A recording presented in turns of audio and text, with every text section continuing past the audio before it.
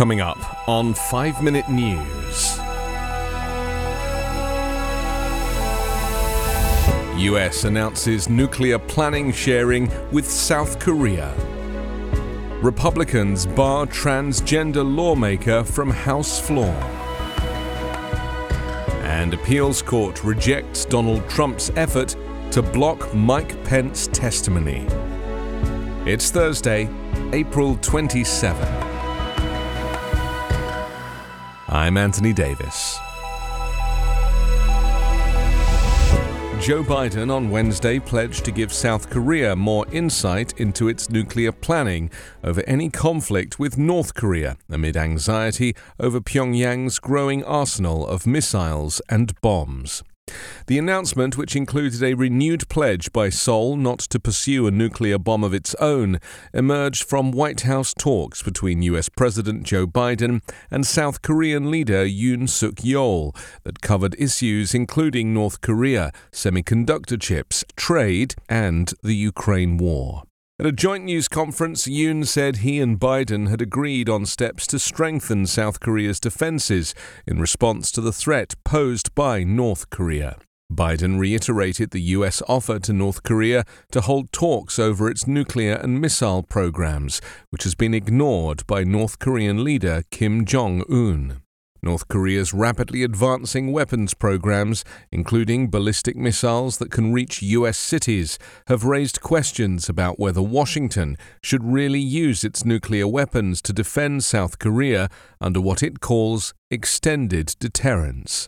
Opinion polls in South Korea show a majority want Seoul to acquire its own nuclear bombs, a step Washington opposes. Under a new Washington declaration, the U.S. will give Seoul detailed insights into and a voice in U.S. contingency planning to deter and respond to any nuclear incident in the region. Washington will also deploy a ballistic missile submarine to South Korea in a show of force, the first such submarine visit since the 1980s. But Biden made clear that no U.S. nuclear weapons would be stationed on South Korean territory. Montana Republicans barred transgender lawmaker Zooey Zephyr from the House floor on Wednesday, wielding decorum rules, after she rebuked colleagues supporting a ban on gender-affirming care for children and protested their efforts to silence her. The punishment marks the first time in nearly half a century that Montana lawmakers have sought such disciplinary action against one of their own.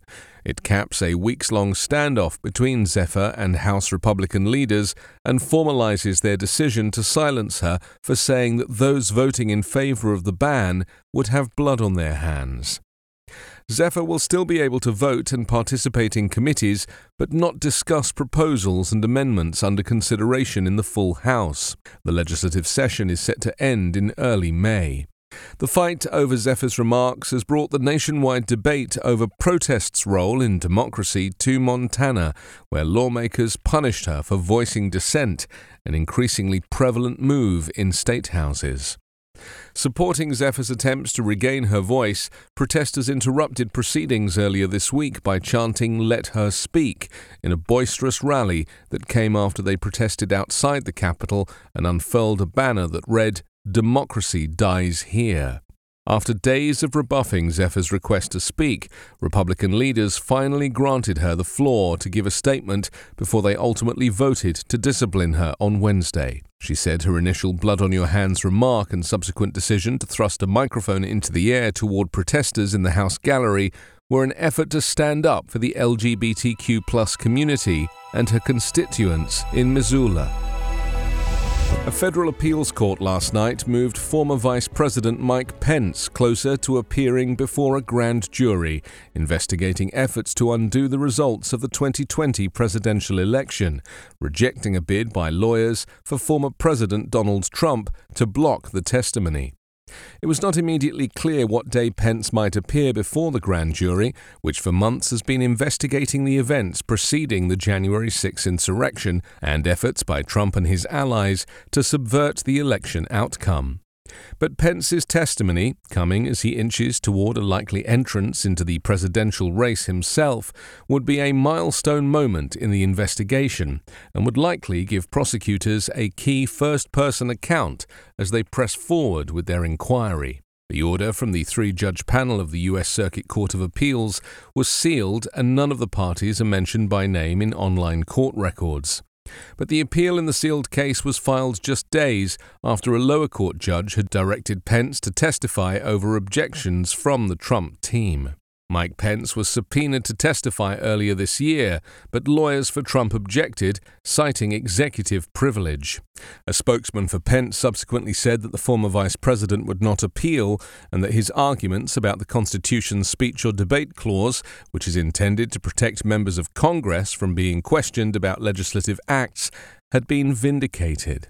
Pence has spoken extensively about Trump's pressure campaign urging him to reject Biden's victory in the days leading up to January 6. Pence, as vice president, had a ceremonial role overseeing Congress's counting of the Electoral College vote, but did not have the power to affect the results, despite Donald Trump's contention otherwise. You can subscribe to the 5-Minute News Patreon for bonus videos, commentary, and more. Go to patreon.com/5minutenews.